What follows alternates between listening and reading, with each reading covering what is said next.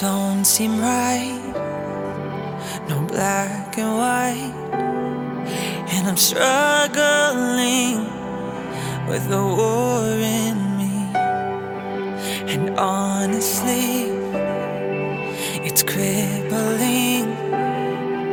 My heart longs to run to you. With darkness all around me, I just wanna see where your heart is. When desires leave me empty, I just wanna be where your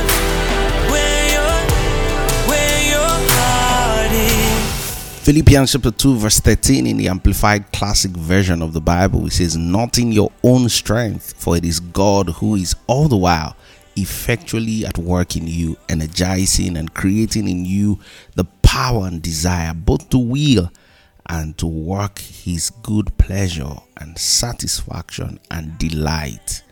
Friends, there are words that we use many times in expressing spiritual realities that are difficult for people to relate with. And one of them is the word burdens. And many times you hear people say, "Oh, I have a burden in my heart. Oh, the Spirit of the Lord has laid this burden in my heart."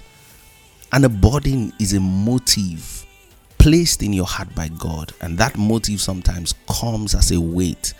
And it has to be expressed. If it is not expressed, it will fade away. And then you cannot be trusted with divine motives. And what a burden is basically is that you are filled in your heart and in your mind to see something done by God. And many times we begin to use our own mind and the strength of our own zeal to try to make these things happen.